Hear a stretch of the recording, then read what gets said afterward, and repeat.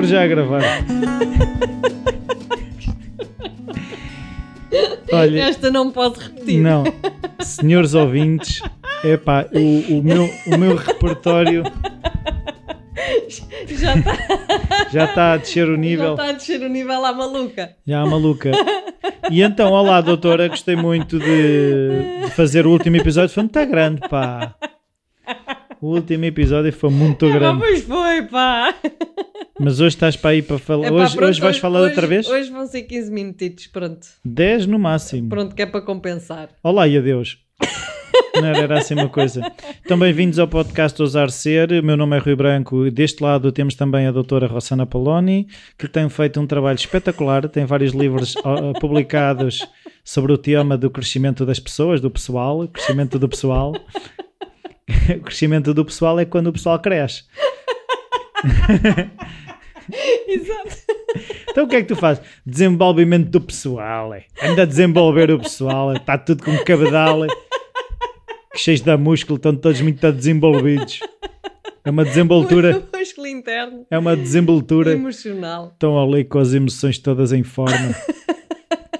E temos um e-mail para onde podem mandar dúvidas, sugestões de temas, inquietações, que é o podcast @rossana-apoloni.pt, que é um e-mail espetacular. Não sei se já experimentaram, experimentem, que é um e-mail espetacular. Tem luzes e cor. Tem luzes? E cor. Onde é que tu vês as luzes? Depende das drogas que tu consumires quando mandas o e-mail. Vês luzes, unicórnios, elefantes com asas. Vês de tudo um pouco. De tudo um pouco. Se experimentarem os cogumelos, a psilocibina, que tanto me puxa, mas ainda não experimentei, mas ando cheio de vontade. Nós já ficámos, ainda está na calha de também fazer um episódio sobre sobre mas se calhar esses cogumelos todos. Ter primeira experiência, não é? Eu tenho Sim, muito poder medo. falar sobre isso. Olha, mas é assim, eu não sei se já falei, mas eu conheci um finlandês que fez, imagina, fez uma sessão com um psicoterapeuta antes, fez ou seja, tomou a psilocibina, os cogumelos alucinogénios, ou como é que aquilo se diz, com o terapeuta e depois fez uma sessão pós, ou seja, ele fez uma sessão antes, uma acompanhada e uma pós. Muito bem. Assim, esse é o registro em que eu acredito que faça sentido, aquela coisa de vamos tomar umas drogas e a todos à volta da fogueira e kumbaya my lord, não acho que funcione. Gosto do kumbaya my lord. Mas não é assim, não é? O pessoal acha que é tudo muito kumbaya e depois às vezes há pessoal que se espalha ao comprido. E há mesmo. Há pessoas que correm extremamente bem, que têm experiências reveladoras e que libertam montes de coisas e não sei o quê. Há outras que aquilo... Pois é. Não mexa na caixa das cobras se não gosta de cobras. Não é? E então hoje temos um tema muito bonito. Temos, sim senhora. Inventaste aqui um título brutal. Brutal mesmo. Adoro. É baseado... O bom, o eu e o vilão. Isso. Adoro. E então? Olha... Ficamos só com o título. Olha, o título é... Ficamos só com o título, porque eu desta vez tenho a folha em branco, não sei o que é que não vamos tiraste falar. Notas. Só gostei do título. Pois olha, E, portanto... é isso. É as aparências. Diz lá o que é que a tu pessoa querias aparece, dizer. A pessoa aparece bem vestida e já não precisa fazer mais nada. Pronto. Já encheu a sala. Já está. Encheu a sala. Portanto, diz lá o que é que tu queres dizer Não, com o este que eu título. queria dizer é que eu passei por uma experiência e que me fez chegar a algumas conclusões, que foi uma pessoa que é muito próxima comunicou que alguém lhe tinha feito mal. E a primeira reação foi, de que forma é que eu poderia vingar-me da pessoa que tinha feito mal?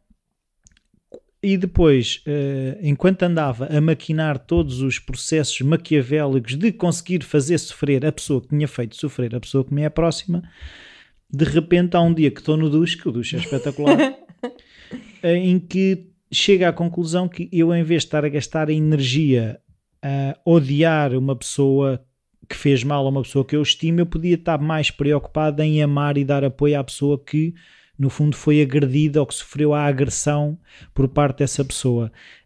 E é um uso muito mais inteligente da energia, e comecei a perceber que nós fazemos isso em N situações e N relações da nossa vida. Fazemos isso connosco, em que estamos às vezes mais focados em vingarmos de outro que nos fez mal, em vez de nos amarmos e pensar como é que nos podemos nutrir. muitas vezes estamos muito preocupados em odiar a situação em que estamos, em vez de amar aquilo que queremos fazer, as ideias que nós gostaríamos mesmo de levar para a frente, e vejo que isto pode ser transposto não sei, é isso, pode ser passado para N coisas em que normalmente nós estamos a gastar a energia naquilo que não queremos, em vez de estar a amar aquilo que queremos, não é? Acho que... Não há mais nada para dizer. Então, olha, 5 minutos. Para compensar. 5 minutos. Bem-vindos ao fast food do Ousar Ser. Isto é o drive, é o Ousar Ser Drive. Chegas ali, pedes, levas uma caixinha e... Está feito. Está feito. Ai, Rui, mas disseste coisas tão sábias que nem sei snack. se acrescentar alguma É coisa. o Ousar Ser Snack. Não, mas enquanto tu estavas a falar, eu estava-me a lembrar assim, alguns clientes meus estavam-me a passar pelas ideias e comecei-me a dar conta que de facto é um dos meus caminhos, talvez, e isto já será se calhar demasiada intrusão da minha parte, não sei. Enfim, que a profissão de psicoterapeuta também há muito que se lhe diga relativamente a não colocarmos, a não direcionarmos o cliente, não quer ir porque não é por aí. A psicoterapia fala sobre nós e não é? fala sobre eles. Exatamente. Mas confesso que algumas vezes me dou conta, portanto, haverá outras em que nem sequer me dou conta, mas faz parte, também sou humana. És? É, também sou. Eu acho que venho de outro planeta, na verdade. Quando era miúda sempre me sentia um bocado estranho. Depois olhava para o céu. Mas como não era verde, achava estranho. E depois comecei a tentar perceber quem é que era como eu. Tipo, olhava para as pessoas. Olha, adorava o tempo. Depois olhava para as pessoas. Pronto, passava a vida nisto. Então. Mas eu acho. Não, mas eu acredito que de facto às vezes há quase...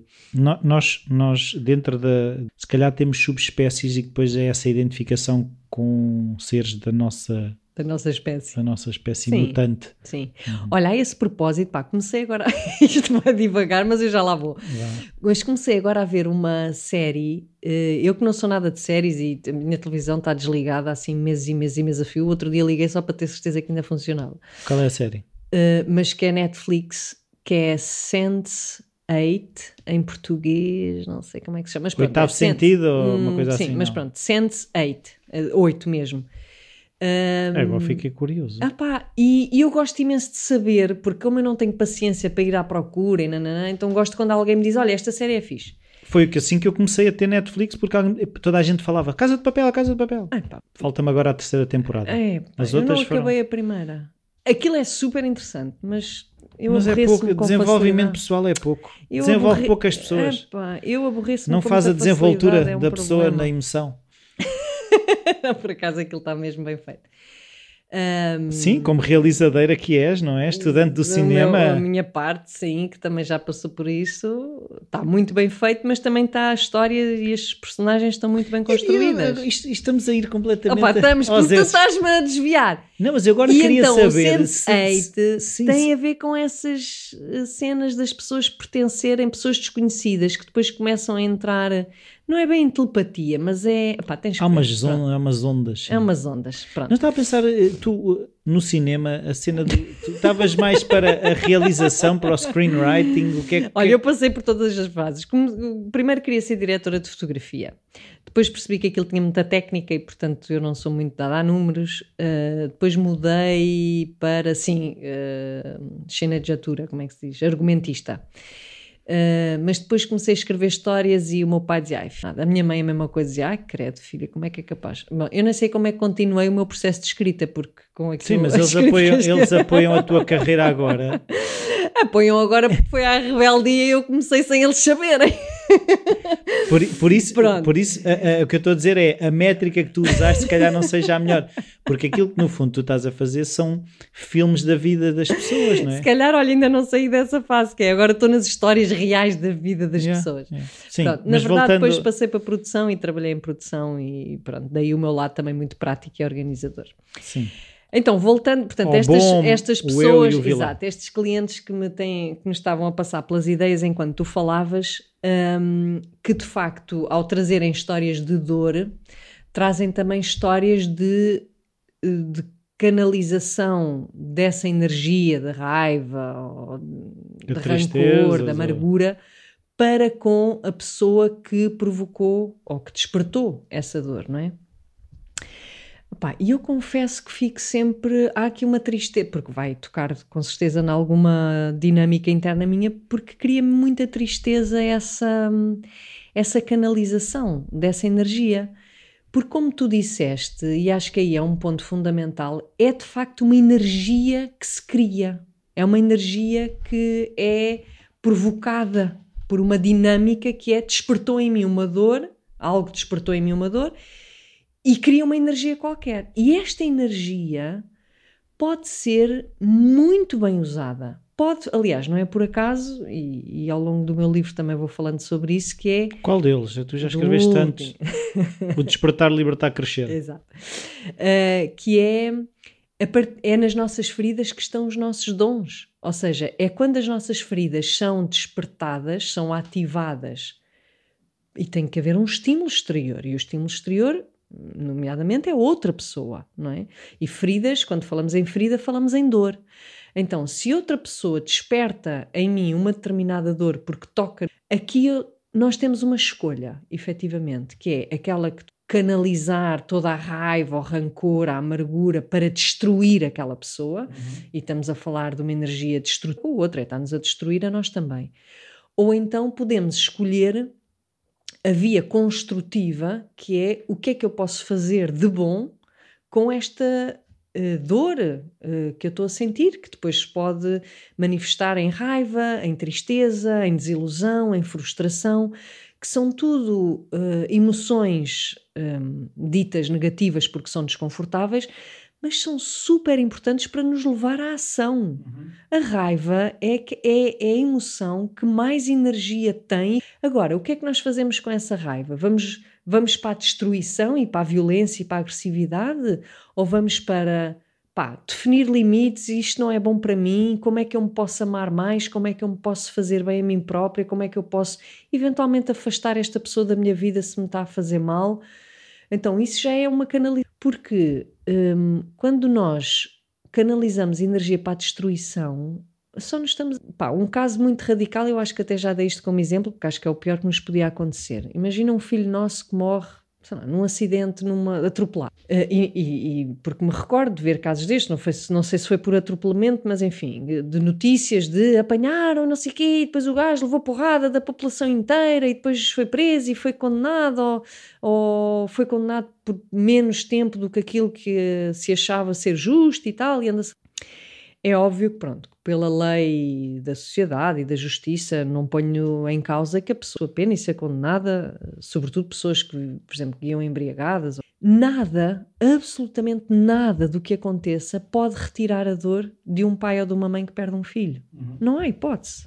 Quer dizer, não é por aquele homem ou mulher vir a ser condenado que a mãe vai ficar numa dor mais apaziguada. Isto não, uma coisa não tem nada a... Claro que justiça deve ser feita, segundo as leis que nós temos, etc., mas relativamente à parte emocional, nada apazigua uma dor de uma perda desse tipo. E, portanto, o que é que nós fazemos? Se vamos canalizar essa dor para a destruição, essa dor nunca vai... Eu nem digo, nunca vai... Não vai apaziguar, não vai acalmar. Agora, se, imagina, eu com esta dor, que é uma dor que só consegue perceber quem passa pelo mesmo, eu vier, por exemplo, a formar um grupo, imagina, um grupo de mães que perderam filhos, ou vier a fazer uma dinâmica qualquer, a escrever, por exemplo, sobre a minha dor.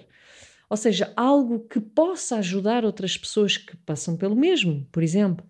Então isso já é uma canalização da energia construtiva, de uma forma completamente diferente. Isso faz-me lembrar duas histórias. Uma história que eu não consigo localizar onde é que eu apanhei a história, mas já a ouvi referida mais que uma vez, por isso acredito que até seja verdade, que foi num julgamento, houve um rapaz de 15 ou 16 anos que matou o filho de uma senhora.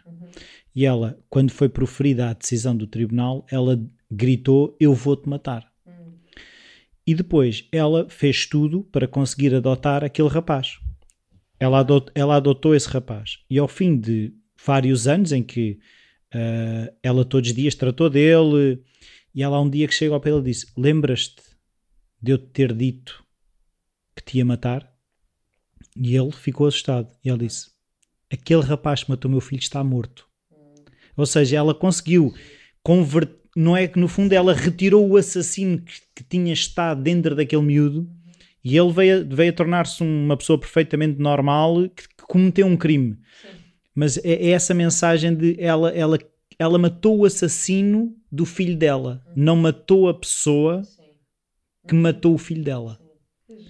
E outra coisa foi que eu também ouvi recentemente a Elizabeth Gilbert, do Eat, Pray, Love, a falar que ela recentemente, há coisa de 2, 3 anos, a companheira com quem ela vivia morreu, e ela depois estava a dizer que aquilo que ela aprendeu mais com a companheira dela foi a questão da tolerância, porque essa companheira dela tinha sido toxicodependente, mesmo uma vida completamente desgraçada, e depois lá conseguiu salvar-se, e ela ficou muito impressionada. Pessoas que tinham todos os motivos para mudar do lado da rua cada vez que a vissem, deram-lhe todo o apoio.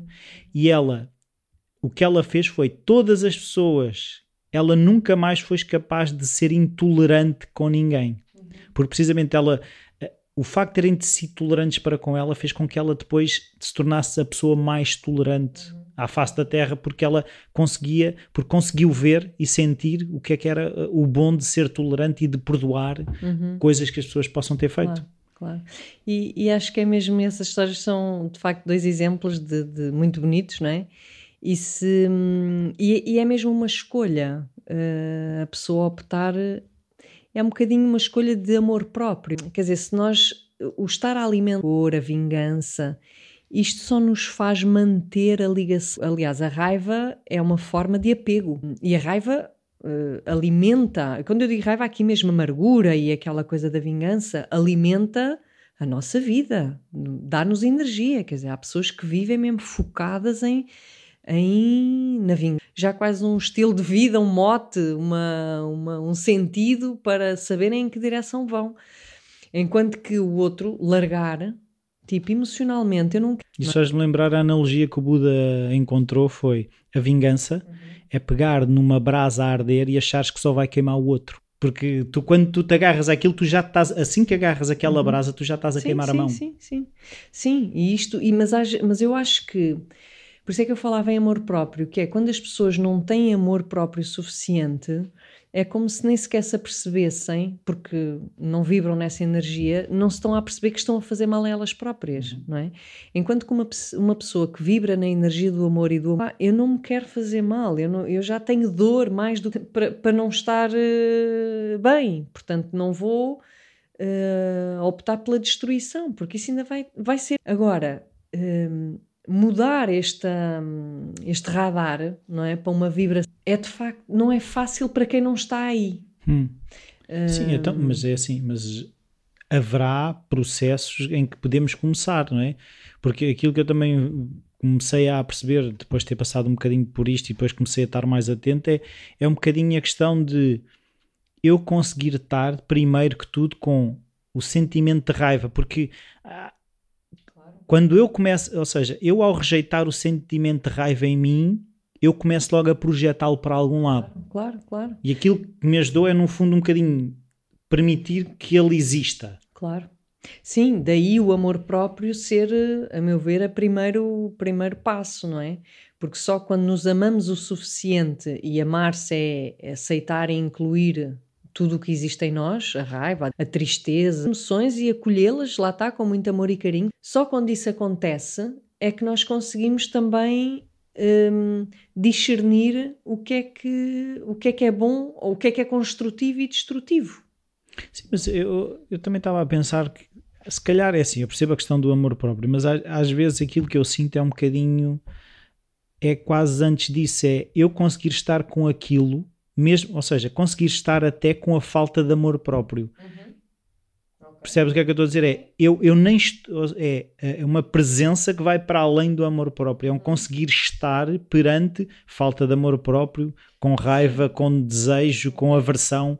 É para isso. É essa coisa de conseguir estar mesmo desconfortável. Não tem a ver com amor próprio. É conseguir estar nesse desconforto. Aqui poderá haver, se calhar, acredito que até estamos a dizer a mesma coisa, mas com palavras diferentes. Eu estava agora a pensar também na diferença entre o amor próprio e a autoestima, não é? Eu acredito que conseguir estar com o que existe em nós, isto implica uma espécie qualquer de amor por nós, porque caso contrário entramos em rejeição, não é? E a rejeição, aí sim, é mesmo falta de amor, é não aceitar. Então acredito que talvez o conseguir estar com uma falta de autoestima, isso já seja também um ato de amor para connosco. Daí eu estar a falar em amor próprio, não é no sentido eu adoro tudo o que há em mim, mas é no sentido de aceitar. Há que haver aqui uma vibração amorosa para conseguir estar com o desconforto. E um dos desconfortos pode ser falta de autoestima. Pronto, mas se não vibramos um bocadinho nessa energia da aceitação, portanto, amor, estou aqui, não vou fugir, não rejeito, não é? Amor nesse sentido. Sim, porque o amor estava quase a associar do ter que gostar. Pois, não é o gostar, não é o gostar. Há partes de mim que eu não gosto, não rejeito, e para que isso aconteça eu sinto que tem que haver aqui uma energia amorosa, de acolher. Estou na destruição, na fuga, estou no... alguém tem que pagar por eu ser assim. E, portanto, era mais, a meu ver, quando nós conseguimos estar nessa energia da assista em nós, então conseguimos, mesmo que não gostemos de tudo, mas conseguimos usar essa energia, ou pelo menos canalizar de uma forma mais também amorosa, para bem de alguém, não é? Eu estava a pensar, ou seja, nisto vem-me logo a Pema Chodron à ideia, porque ela tem mesmo Os Lugares que Nos Assustam, é um dos livros dela, Wisdom of No Escape, a sabedoria de não ter fuga, não é? É essa capacidade de conseguir, e aquilo que eu retenho dela é um bocadinho essa capacidade de quase olhar de fora. Eu acho que temos que conseguir sair, por isso é que eu estava aí a questionar a questão do amor próprio, porque acho que é um ato que é feito fora de ti. Tens que olhar de fora, porque senão vais sempre estar demasiado ligado à emoção para conseguir criar esse espaço. Sim, só que mesmo esse olhar de fora, lá está, eu não consigo conceber sem uma energia da rejeição. Sim, não é um de fora como forma de negação, não é isso. Exato. Olha, ela é um excelente exemplo também de como é que transformou ou canalizou toda a dor dela, se tornar uma referência e ter escrito livros maravilhosos em que une ali uma experiência bastante terrena, porque foi casada e teve filhos e tem netos e, portanto, fez até certa fase da vida dela aquilo que se diria uma vida normal e que traz muito mais riqueza, não é? Do que ter sido monja desde pequenina, por exemplo. Sim, mas isso também é outra coisa, que é assim, eu não acho que as pessoas com vidas perfeitas depois têm a capacidade de ajudar ninguém. Ou nem há vidas perfeitas. Eu acho que é sempre esta escolha de o que é que eu posso, como é que eu posso ajudar os outros, ou quem diz ajudar os outros diz contribuir para um mundo melhor através das minhas dores. Sim, olha, voltando à entrevista da Elizabeth Gilbert, eu achei graça porque ela teve uma professora, ela acho que desde pequena gostava de ser escritora, mas teve uma professora que lhe disse que ela não tinha uma vida sofrida, ou tinha uma vida boa demais para poder ser escritora. Sim. E é o que ela diz, como se ela soubesse realmente o que é o sofrimento dos outros, ou conseguir quantificar se tem a quantidade de sofrimento necessária para vir a ser escritora. Não sei se tem coisas a acrescentar, doutora. Não, além das... Está muito económica hoje. Está muito económica. Não tirou apontamentos? Não tirei quase apontamentos nenhuns, pronto. Não, além das tertúlias que... Dia 12 de setembro. Começam dia 12 de setembro. Já tem hora marcada, não? É às 7 da tarde, sim. Na Self? Na Self, em Carcavelos. Qual delas? Carcavelos. Não é de Oeiras? Em princípio não, a não ser que haja tantos inscritos, tantos que a gente tem aqui para Oeiras. Pois é, que agora a Self quer dizer, aquilo é o co-work da praia / Self. Mas está aumentando, não é? Pois, Está a correr Pronto, bem, ainda bem para o António e para todos nós E aqui para à todos volta. nós, exatamente. Não sei o que, Deus convosco, não sei o que, e deem paz que os senhores nos acompanhem. E pronto, essas coisas assim. Que eu devo ter sido padre noutra vida. Provavelmente. Eu acho que fui freira. Achas? Acho. Se calhar já nos Se conhecíamos. calhar, eras tu padre e eu freira. Olha, andávamos os dois aí já na conversa, na converseta. E teca, olha, mas para a próxima vamos nos encontrar e fazer um podcast. Se calhar já na altura a gente escrevia e cenas. Olha, em papiros, ou como é que se chamava aquelas coisas. Eventualmente. Então, podcast@rossana-apoloni.pt e dúvidas, sugestões, alterações. Exato, que estamos aqui. Atirem com coisas cá para este lado. Okay. Adeusinho e até à próxima, Beijinhos. senhora.